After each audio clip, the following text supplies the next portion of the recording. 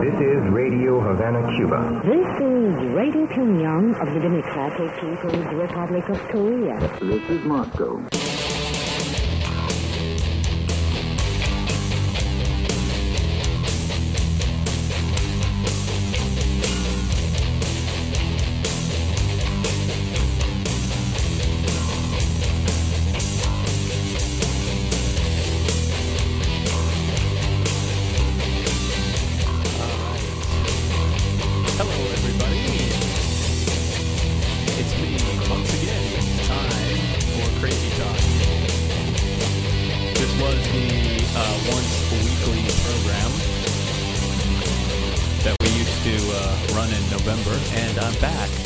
Only May, right?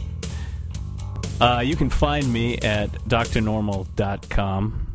Started a blog there. It's only been a few years to start my own blog. What the hell? And in addition, I'll be posting the podcast weekly here. I'm shooting for Sundays at 9-ish. It's about 9:39 right now, so that's really cool. And I'm here with some guests, and we're going to do some talking. In the past, when we did Crazy Talk in November, we kind of trended toward journalism, the new journalism. We talked about digital journalism. Since then, there's been conferences. We Make the Media. Betsy Richter does a Redoing Media podcast. I was on that a few weeks ago, actually, talking about digital journalism. Kind of wanted to get away from that. Kind of wanted to find some new subjects and kick this off with some great guests, and we have them today. So today we're going to talk about, I'll just run down kind of a little bit about what we're going to talk about, what I've posted to the blog, and that is, what is the value of work, of the trades and crafts, and those with intimate knowledge of their machines? Has higher education been relegated to churning out indebted middle-class knowledge workers performing to ambiguous standards of excellence in their cubicles? And what does that mean for the Facebook generation? Is our future cast in a virtual world of self-indulgence, lacking any self-reliance? So tonight, to answer these questions, are two very special guests to kick off Crazy Talk.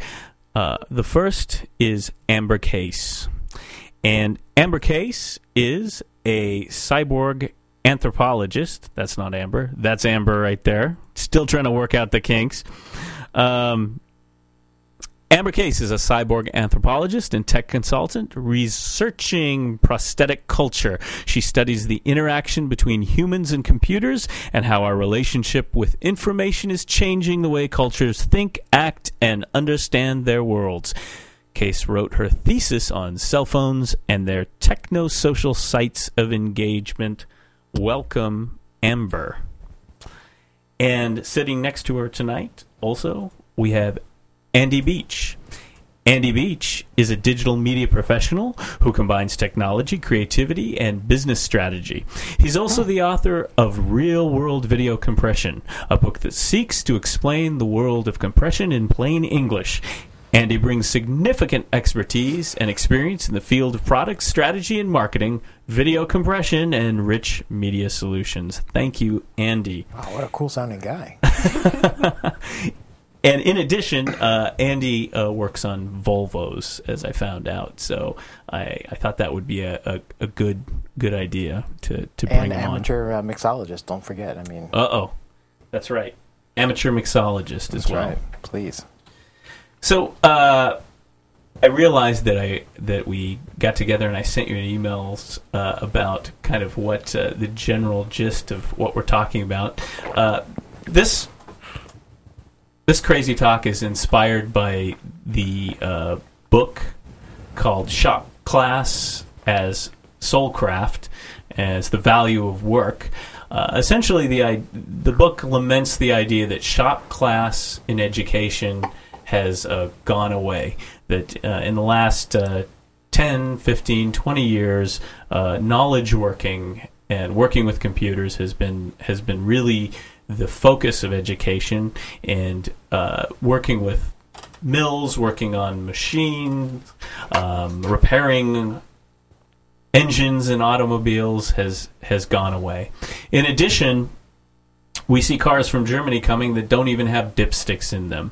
And the idea that the author points out is that if you open up an engine today, you actually see another hood. You don't see the actual parts of the engine, the actual workings, carburetor, the exhaust, everything's hidden.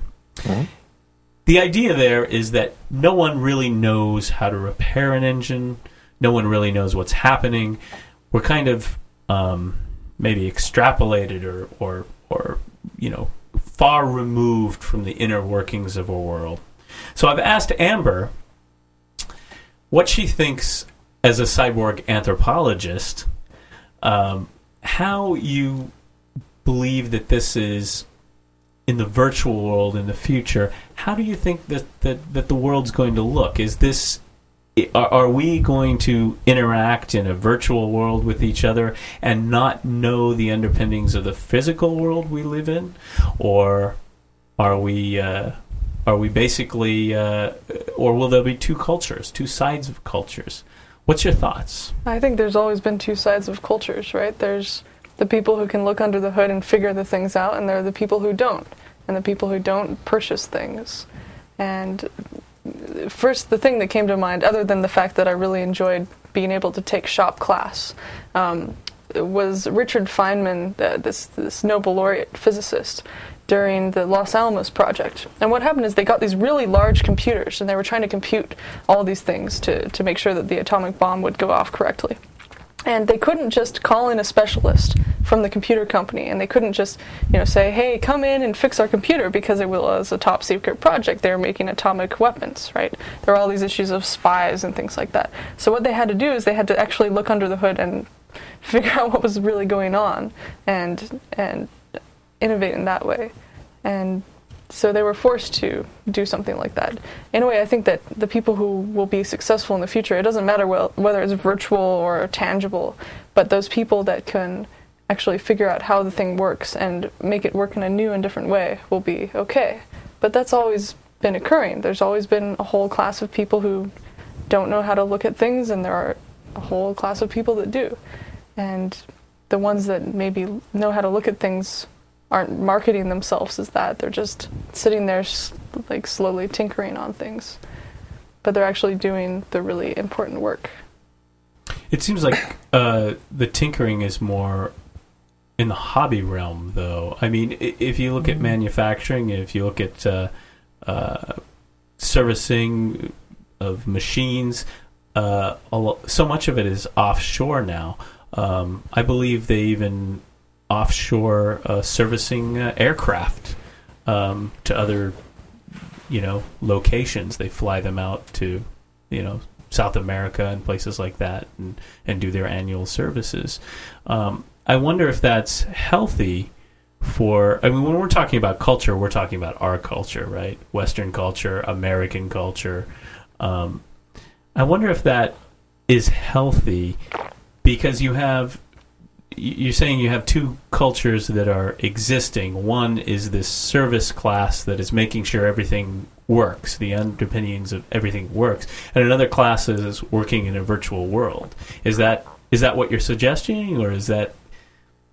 I guess there's like a service class, and then there's people working, or people like purchasing things. Like, for instance, the idea of Apple consumers. Is that you consume it, and you can't edit the registry files, and you can't do anything with it, and you can't modify how the system is, really. And so that gives a bunch of limitations, and a lot of people like that limitation. Like, they don't want to go beneath the surface. They want that thing that's advertised, and they want it to work in that certain way. But then you think of like all the really big innovations that have happened, like especially from like American innovators, or from people hacking really late hours at night. Maybe it's not necessarily a hobby, but they're, it's like Bill Gates going to the local college from 3 a.m. to 5 a.m. hacking on some machine, not knowing that he's going to be doing something great, but doing something because he really likes to do it. There's that whole segment of people that do it because they're passionate about it, not because they see dollar signs in their eyes, right, but because they're moving something forward for some really strange reason that they have no idea.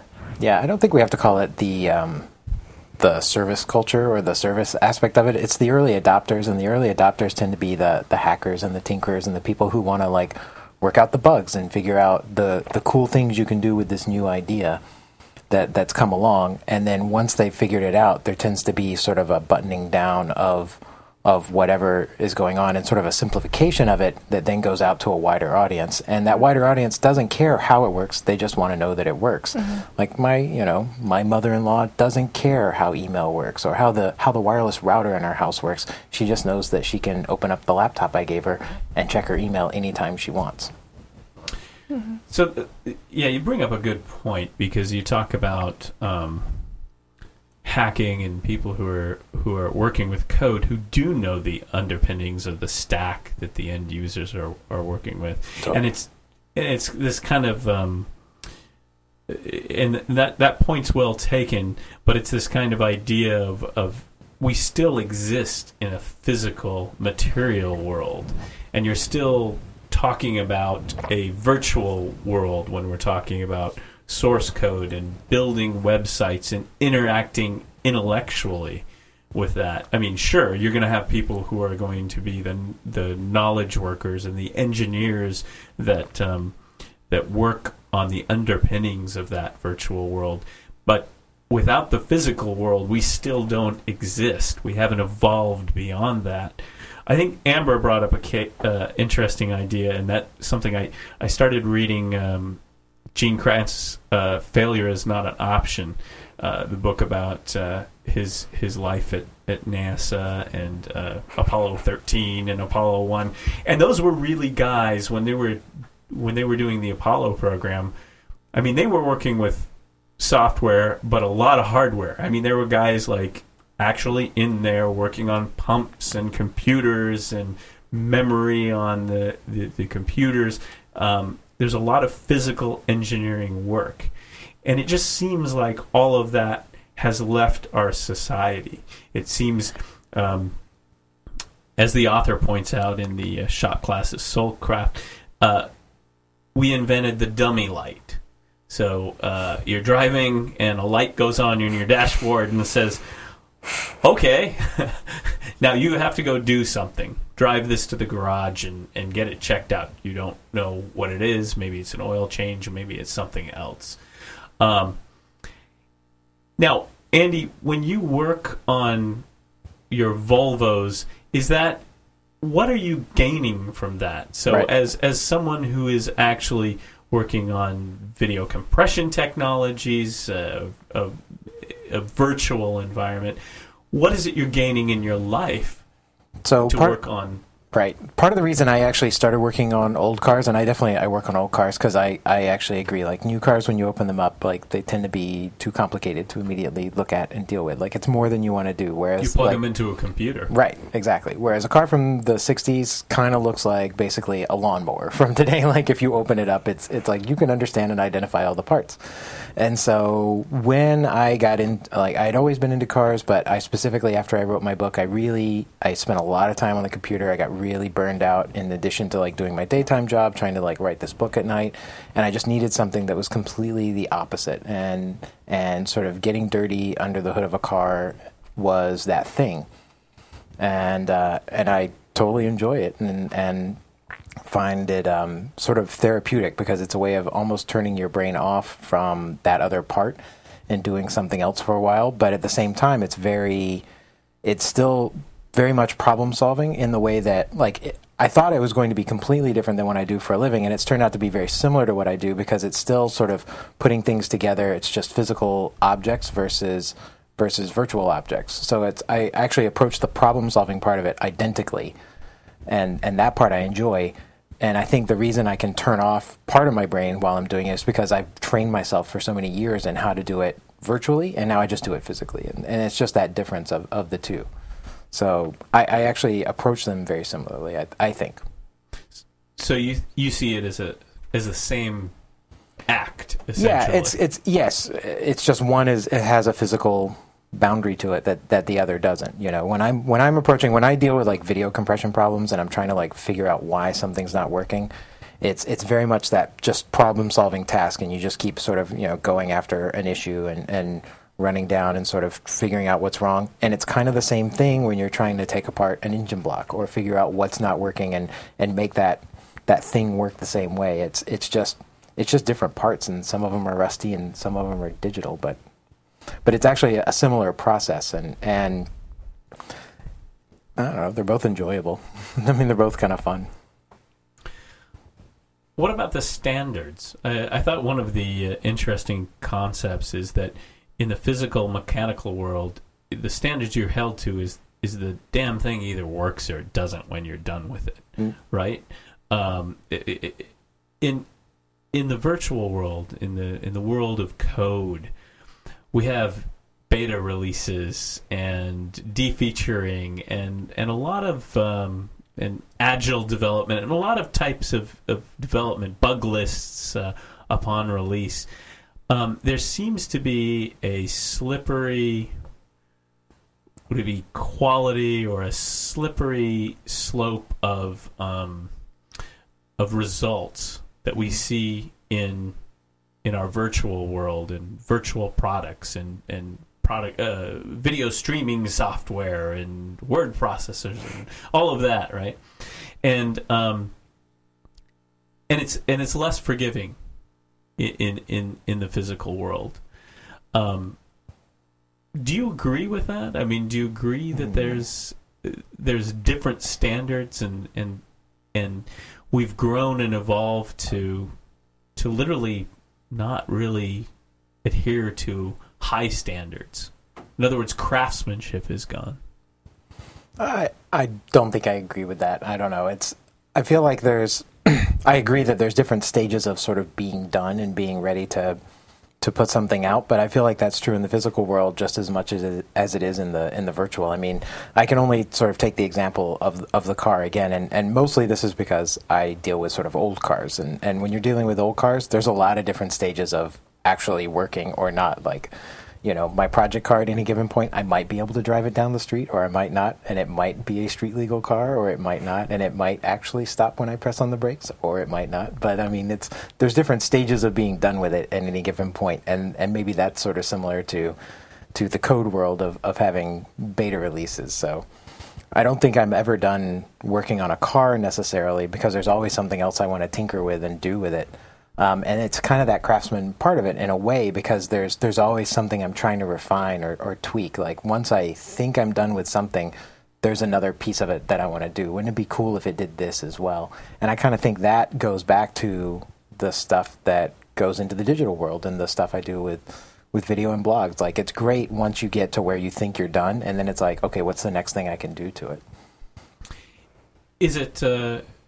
Amber, it's just kind of like a constant evolution now? Like in the past, maybe centuries ago, people would do something and they'd manufacture it and it would be done, and then you use it until it breaks. And we've moved in the 21st century into more like kind of a constant beta release. There's a lot of interesting stuff along that. First off, what you said is the idea of when you're working on something and then you get it finished and then you want to do the next thing, right? When I used to play with Legos, it's very similar, right? You build a thing and you're done. You're like, what am I doing? This thing is finished. This is useless. And then you take it apart. Right? There's the use comes from doing the thing in that moment, right? Because it's this tactile thing. And then once it's done, I mean, what's the point? So, but there's this other thing where the use value of an object was very stable, like especially like Native Americans, or you have like the Hopi Indians, where you have like a bowl that's created and it lasts for quite a bit of time. And you have like in I think it was like this Russian culture where you had like this little apron, everyone would wear this apron around, and then at night they would go home and they would put it up on their windows and they would use it to cover the light in the morning. So it was both a window cover and an apron, like it was dual use objects. Did you pass it down through generations? Yeah, like even? the idea of heirloom objects. Yeah, like they last for like 100 years, or you have these very well manufactured things. And now you have this idea of like IKEA, or you have this idea of these things that don't last very long. They're very transitory objects, and they're kind of flowing. And then online you have these releases that are so fast that they're just kind of organically evolving. It's like release 0.12 or the WordPress release, where you're just upgrading. Where the idea of a really good design is that it stays that way for a really long period of time, and it doesn't need to change, because its use value, even though things change externally, stays very stable. Versus right now, it's just everything is in so much flux that if you go into certain spaces online, things are changing really quickly. So there are no really stable things that have come out. I mean, even the computer is kind of evaporating and getting smaller and smaller, and that's the most unstable object in terms of use value. So it's really weird to watch that. It's what objects have actually stayed the same for hundreds and hundreds of years. Things like the hairbrush or the table have stayed really the same, but the computer hasn't stayed the same. So what is the computer? It's kind of an externalization of mental operations versus like the physical self on a table, right? The table still looks the same, but the computer really doesn't. So there are these weird things that are happening, like this separation between physical objects that we interact with and mental objects that we interact with. So, I mean, I think it's an interesting point, because you suggest the computer, and in general, the hard disk, the CPU, the memory that's been around for, I don't know, 30 years, 40 years, that kind of general idea. It's gotten better, but usually when we look at computer, we look at it being easily, obsolete within 18 months, 2 years, including the software, the hardware. Do you see anything, Amber, in the 21st century right now? You mentioned like the table or something very obvious, right?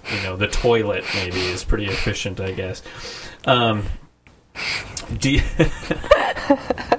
although in Japan, I think they have like new takes. They have some cool toilets in Japan. Yeah. They're great. They're a hole in the floor. It works out pretty well.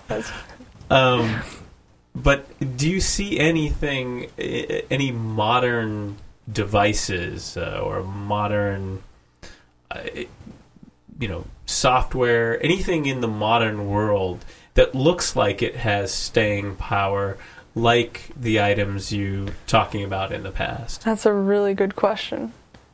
In a way, no, not at all. I mean, you look at a bowl, the bowl looks just like a bowl. A glass looks just like a glass. A clock kind of turns into this weird, digital clock thing, but it still tells time. I don't know if anything in the digital realm really stays stable since its inception. Like the idea of a pure functional device. It's a strange question. Do you think? Can you think of anything? I'm trying to think of that. And almost one of the goals of digital is that you change it to meet the needs at any given point. I mean, it's, if it's not doing something you want, you write something new and add it in and make it happen. And that's sort of so I was trying to think of even the lower functionality of it and the instant communication capabilities or something else that come along with it. But it's kind of a tough question. It's a great question. I wish I had a better answer for it. I'm going to think of one tomorrow, and I'm going to tweet it. There we go. Yeah, and I will follow that, and it'll be great. Awesome.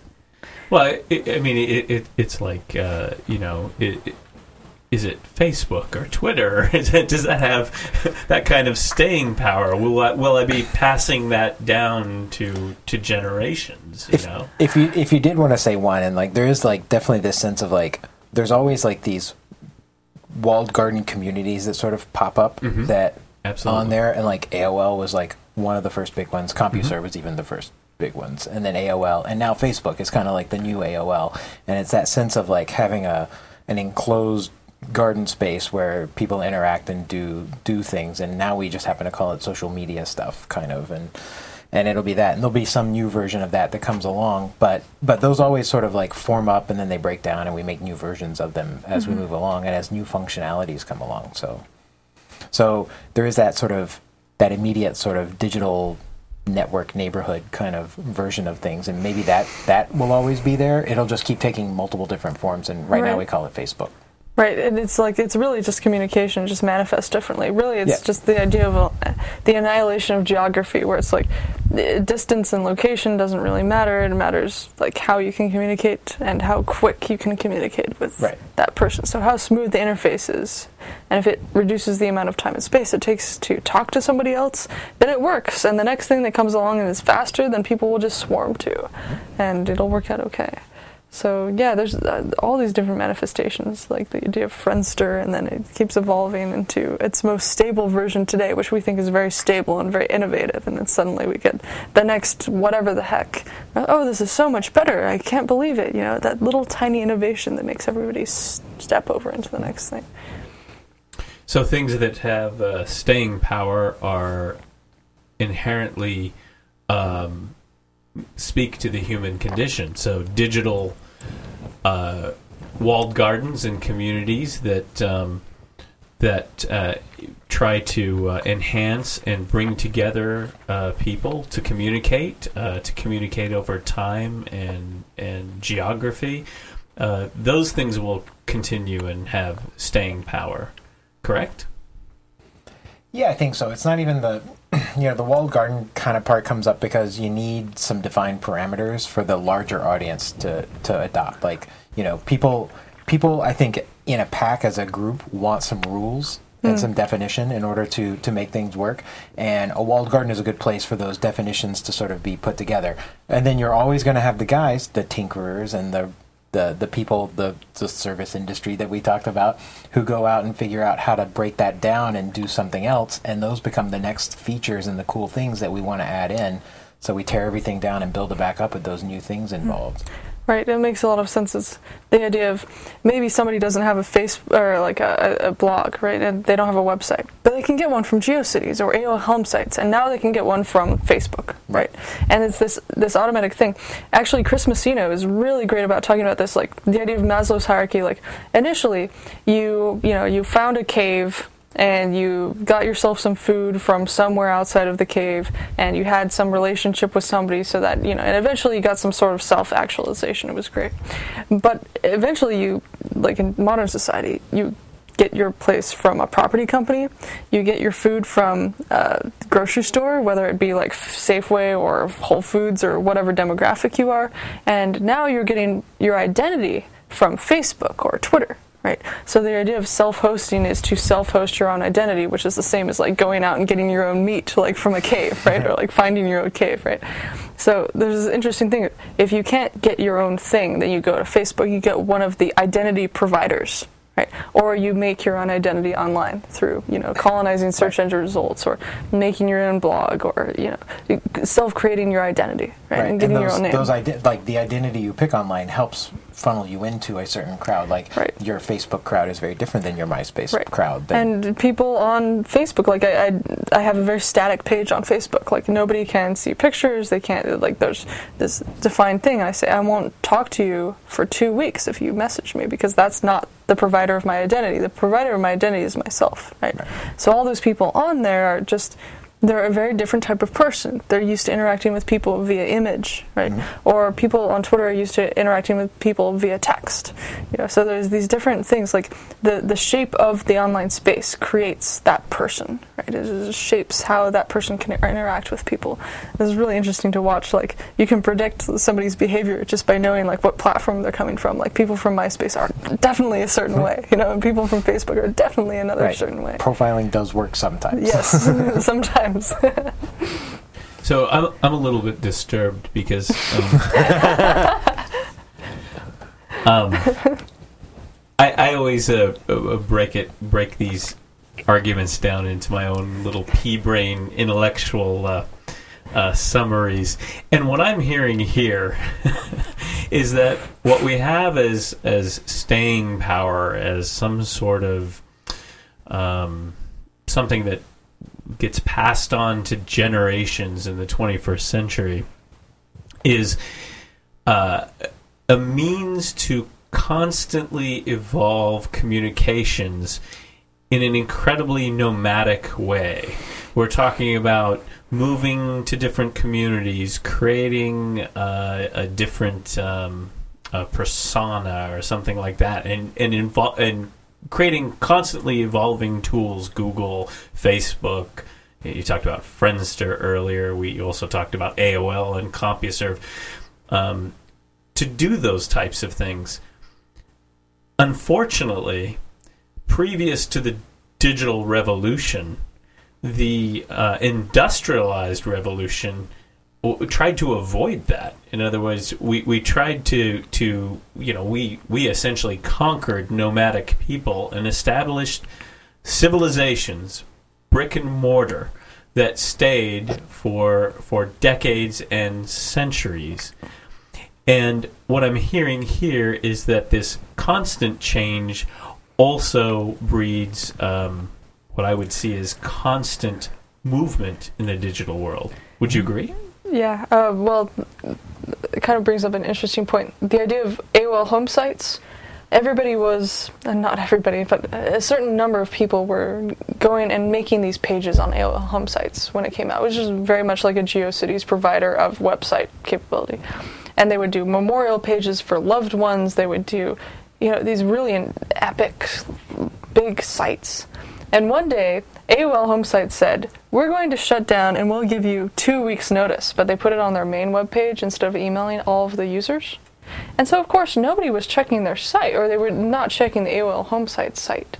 And it was like saying, we're going to build an interstellar highway, but we're going to put it into a thing that says beware of the leopard in like a basement, right?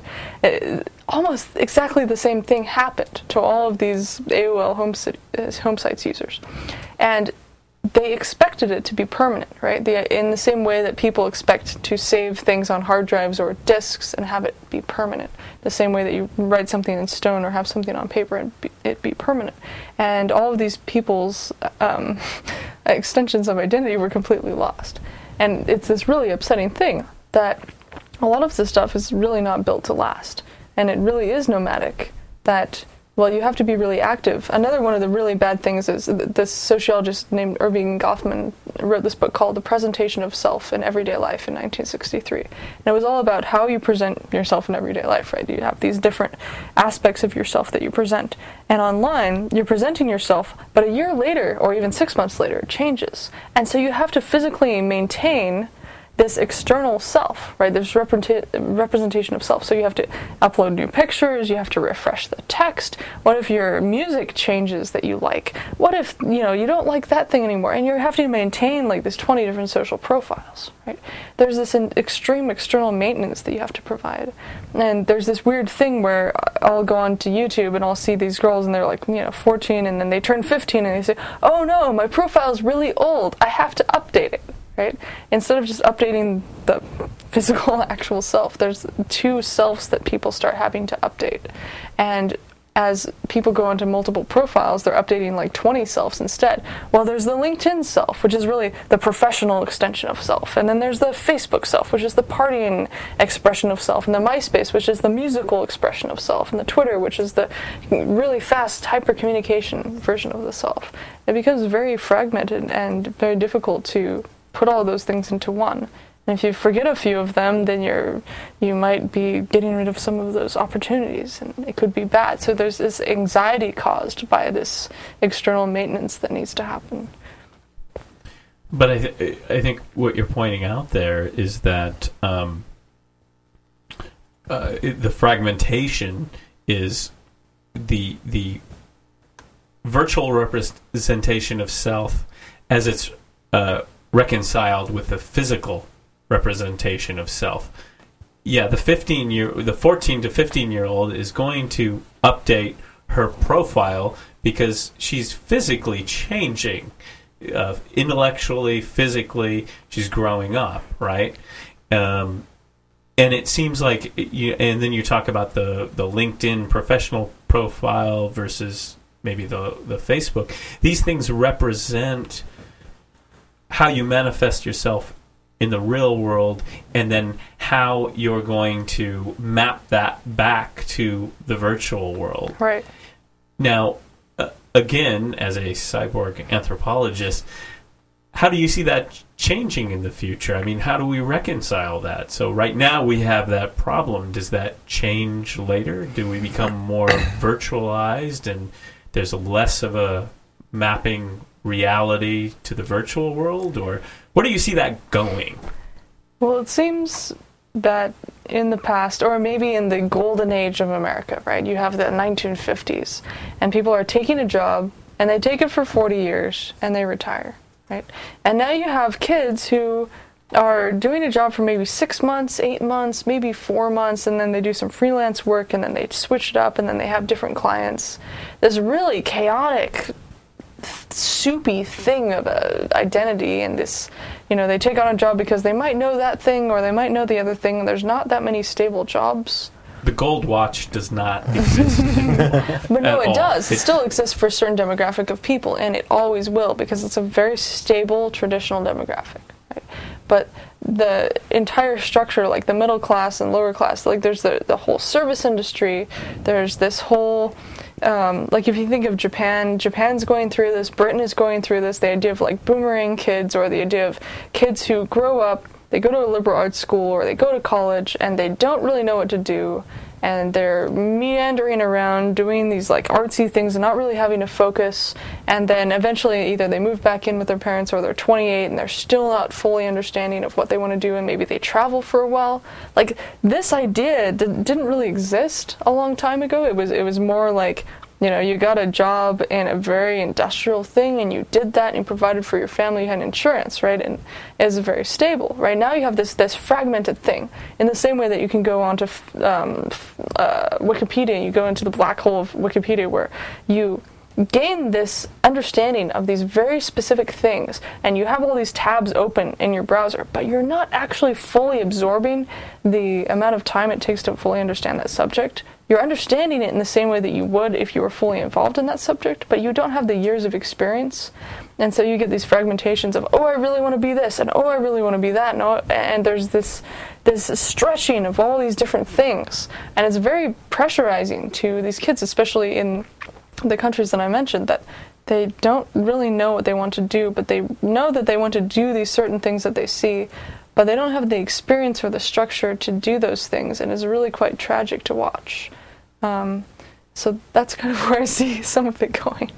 So you see kind of more just kind of a anarchy, so to speak, and not a reconciliation. More of like this like fetish, like this fetish towards the ideal of knowing something completely, but that none of them can actually know something completely. Where and it goes back to like the shop class argument, the fact that like they really want to know what is in their car, but yet they have these new cars and they have no idea. Or the fact that like none of them actually got to take shop class, or none of them are actually taking apart their computers and building one from scratch because they all have Macs, or that everything's taken for granted, and they want to look under the hood of everything, but they can't. And maybe some point in their lives, maybe when they're like stoned or something, they have this revelation, but it doesn't really line up to anything, and they can't really do anything with it. So they write it in some notebook and put it away for a long time. And it's just kind of this tragic thing where, or they go to school and they get some theory on stuff, but they don't get that experience. And like a lot of traditional society was the idea of apprenticeship, right? You go in and you learn how to do something, and then you learn from this guy that's much better than you, and then you become that, right? And like the idea of last names comes from professions. And now you can be anything you want to be. You can do anything you want. You can go to school and get a lot of awards, and now you take the SAT. These are these abstract concepts applied to nothing, right? So people get out, they have no skills for the real world, they don't know what they really want to do, and they can be anything they want to be, and there's no limitations, so they don't know really what they want to be, and they can just subsist on nothing. It's just kind of this vapid, frightening thing. There are not that many trade schools. It's like with that Seth Godin article, which was talking about like Full Sail and a few of the other schools that, and the idea of like all of the people that I've known who have become very successful have been just working on their own businesses while in college or while in high school, and not really paying attention to the class and getting C's because they realized that it wasn't as important. Right. There's definitely, I feel like I know very few people who went to college and do whatever their degree is involved with. Like, that's a very small set. Although I feel like I also probably went to kind of one of those trade school places. Like I went to a fine arts school and got a fine arts degree. And even though it's in film, I kind of still work in that because I do video compression work. And so I went to the far technical edge of that. So I don't know. I agree. I don't know. I guess I have a slightly more optimistic view of it in that there are people out there sort of getting, the modern intern is basically the apprentice in a lot of places, and to a good degree. I mean, I have found that in places that I work, there are a number of people who have gotten a general degree, which may or may not be helpful. Like, I feel like there's a lot of English degrees floating around out there who don't know what they want to do with their lives, and then they go out and they find a job somewhere and they actually get into a profession and they start learning it kind of from the ground up. And in a way, sometimes I wish I had done that, but at the same time, I'm quite happy that I went off and learned very esoteric art history and other things along the way. Well, Amber brought up Seth Godin's, I think, a fairly recent blog post called "The Coming Meltdown in Higher Education as Seen by a Marketer." And I think it's a good point because, like Andy, you, and probably Amber, and a lot of the people I see who are doing things, you actually, received an education and then molded that education for yourself to actually do something, that was going to make a difference in the world, so to speak. Actually, to create a career and to create your own sense of craftsmanship in your life, so to speak. My degree basically set me up to go out and learn other things. Like, I don't feel like I ever stopped learning. And, like, that was the thing I got, was that I'm always going to be learning and that I just need to keep going out and finding things to be interested in. Right. The education itself really... Right. It was a sidebar. Yeah, it was a sidebar. It wasn't an apprenticeship. And in the past, if we were living 100 years earlier or whatever, we would have apprenticed in some sort of... career, some sort of thing, and that's what we would be doing today. And I think a lot of people, a lot of the younger people that I interact with here in Portland, who do things, who code and design, fit that type of model where they kind of went to school and did one thing, but then they're off doing something else. Right. And I think that's where the Seth Godin blog says, higher education has failed. Mm-hmm. I mean, if you're spending all that money to get an education that really in the end kind of means nothing as you move forward, then we have a problem. In other words, everything you're learning today is online. The education you're getting is going to meetups and doing code sprints with people that you're not doing in the classroom. And I think that's an interesting change. It's almost as if now we're creating our own virtual apprenticeships for lack of apprenticeships today.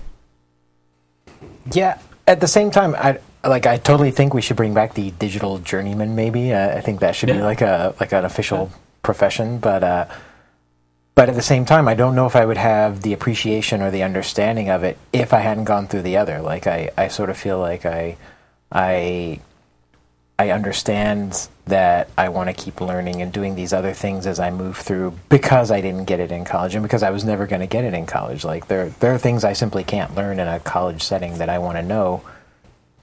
And partially I'm aware of that because I went through that experience. So I don't know how you split those two apart. It's a tough call. Yeah, I was working at a computer shop before I went to college. And I said, what the heck am I doing? What is the difference between me and the manager of this place? And I said, oh, well, that guy went to college and he understood how to think in a different way. And when I went off to school, I got an education in how to think. And it's not necessarily an education in some specific thing. It's how to think about a certain problem, and any problem, really, and how to figure it out in a certain type of way, in a rational way. And then that was very useful. So I guess that's the traditional liberal arts education. Now that I have a foundation in sociology and anthropology, I can take those very specific traditional things and apply them to the digital world, and it's this nice grounding. Like David Pogue, for instance, he lives in a very traditional, old-fashioned house in Cape Cod, Massachusetts, right? This is very traditional, right? But he deals with these very intense, digitally changing things, right? So he has this foundation here, and then he has this epic turmoil thing here, and that basis is a nice foundation for him to understand this weird reality that he's stepping into. So that works pretty well. So in a way, like having a very foundational education in whatever the heck, you know, be it art history or English or something like that, or history can really help. And in some cases, if you just take it for that, like, oh, I learned history, and never actually take those and really apply them to what's going on, then it's completely useless. But if you can make it an elastic education and apply it anywhere, then you have this very powerful tool set for understanding what's going on in the world. So we need dichotomy. Yeah. And trichotomy. Wait, there you go. I think that I think the real problem that's laid out when you read that blog and then you look at like the book Shop Class is Soulcraft is you see this sense of kind of this college mill of churning out, and that, you know, present company accepted, this type of kind of extension of high school, churning out the middle manager, you know, at the end of 4 years, saddled with debt, working in a cube in a very bureaucratic environment with standards that are questionable. You know, for example, we have the example of CEOs that have failed and still get their bonuses. So I'm not sure how we reconcile that with the actual idea of apprenticeship and craftsmanship. But it was interesting that earlier Amber brought up that idea of craftsmanship and built to last, and I wanted to bring that up as we move toward finishing up the conversation, and that is, what is built to last? What is built to last in the 21st century? Is there anything built to last in the 21st century? No. In a nutshell. And why not? Everything has gotten incredibly disposable. I mean, that is another part of, you know, this goes back to, like, why do I work on older cars? Like, older cars were designed for you to, like, sort of take apart and put back together and keep going, because there wasn't another inexpensive car you could just, you know, go out and get. You had to make what you had work. And we have gotten very disposable with everything in our lives. We have a disposable culture. Mm-hmm. And so things simply aren't designed. Like, they're designed to die after 18 months, so we have to go out and buy another version of it because that keeps the economy moving forward.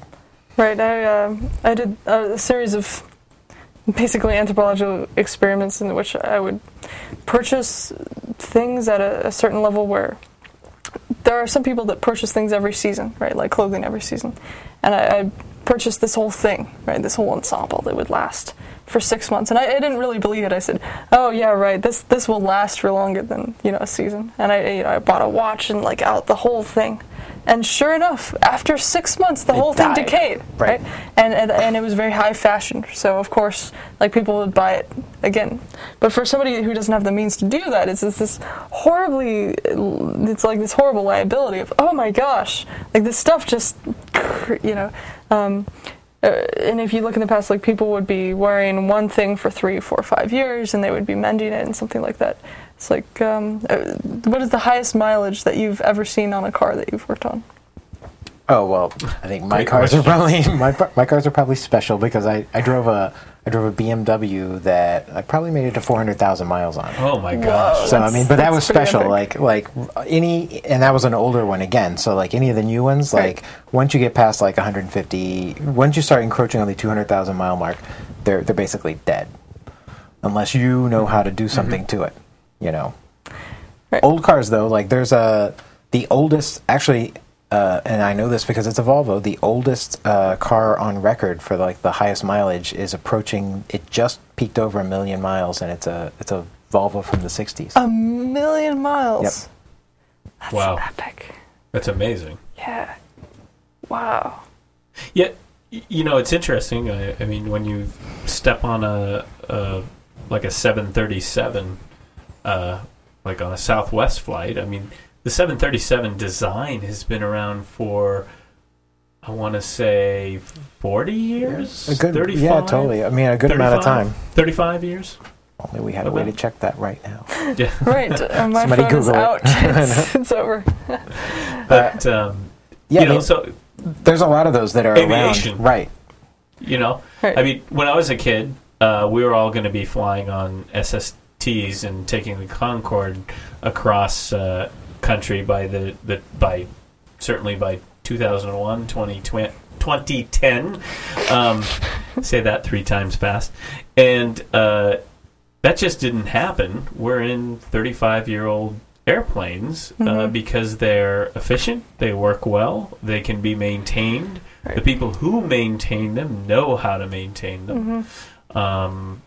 They have minimal upgrades, like in the cockpit and the computers, but other than that, it's essentially the same design. Right. 1967 was the first year of the 737. Oh my! Hey, good job! And so you we're pretty have close. a little picture of it. Yep. Yeah. Well, that makes a lot of sense. I had a point, but it's conveniently lost. Well, the point is that we after 40 years we can't even make it back to the moon. Oh, that was the point. The idea of I told you. There you go. I read your mind. I know you well. Actually, it was about Russian rockets versus American rockets, where like, NASA has 1 million points of failure that could happen with a launch, and Russia has much less. Right? So now we were using a lot of Russian type things. It's like just put a bunch of fuel in it and throw it up in the air, and it'll be okay. A simple design. Right, just something that works. Yeah, and So is craftsmanship? Is the definition of craftsmanship a simple design? Well, it takes a lot to become simple. Like, actual simple design is really complicated. But you don't see any of it. The complexity's in the background. And so people take it for granted sometimes. But it works out in the end. So Andy, is there a digital simple design, a lasting craftsmanship somewhere in the digital world that will land on at some point this century? I think Amber sort of said it. Even there, it's getting down, distilling to the point of a cleaner design, regardless of whether that is like the things that we have today and the things that are disposable tend to have multiple points of failure, and whether it's physical or digital. And once you are able to distill those things down into a cleaner, more streamlined thing, they become that more longer-lasting piece of design, whether it's virtual or otherwise. Well, I think that's been an interesting conversation. I know we probably haven't solved anything here, but absolutely not. But that's fodder for another time. Amber, any parting words on this subject or anything else? Hey, thanks. It's been a very enjoyable time being in this basement again. Yes, yeah, back here. Andy? It's been a pleasure. I've enjoyed myself quite a bit. Well, it's been great to have you both here. This has been quite a kickoff for Crazy Talk, so... and I really hopefully we set the bar high. You did set the bar high. All right. Very high. Job well done then. Show. So thank you very much for everyone for joining us. We'll be back next week. Plan to talk about... I actually don't have the... I have the subject. I don't have the nice tagline. But we're going to talk about the virtual social web and voting. We're on the heels of a vote. Does being on Facebook and Twitter gain you votes? We'll have some guests to come in and talk about that soon on the next Crazy Talk. Thank you, everybody. Good night.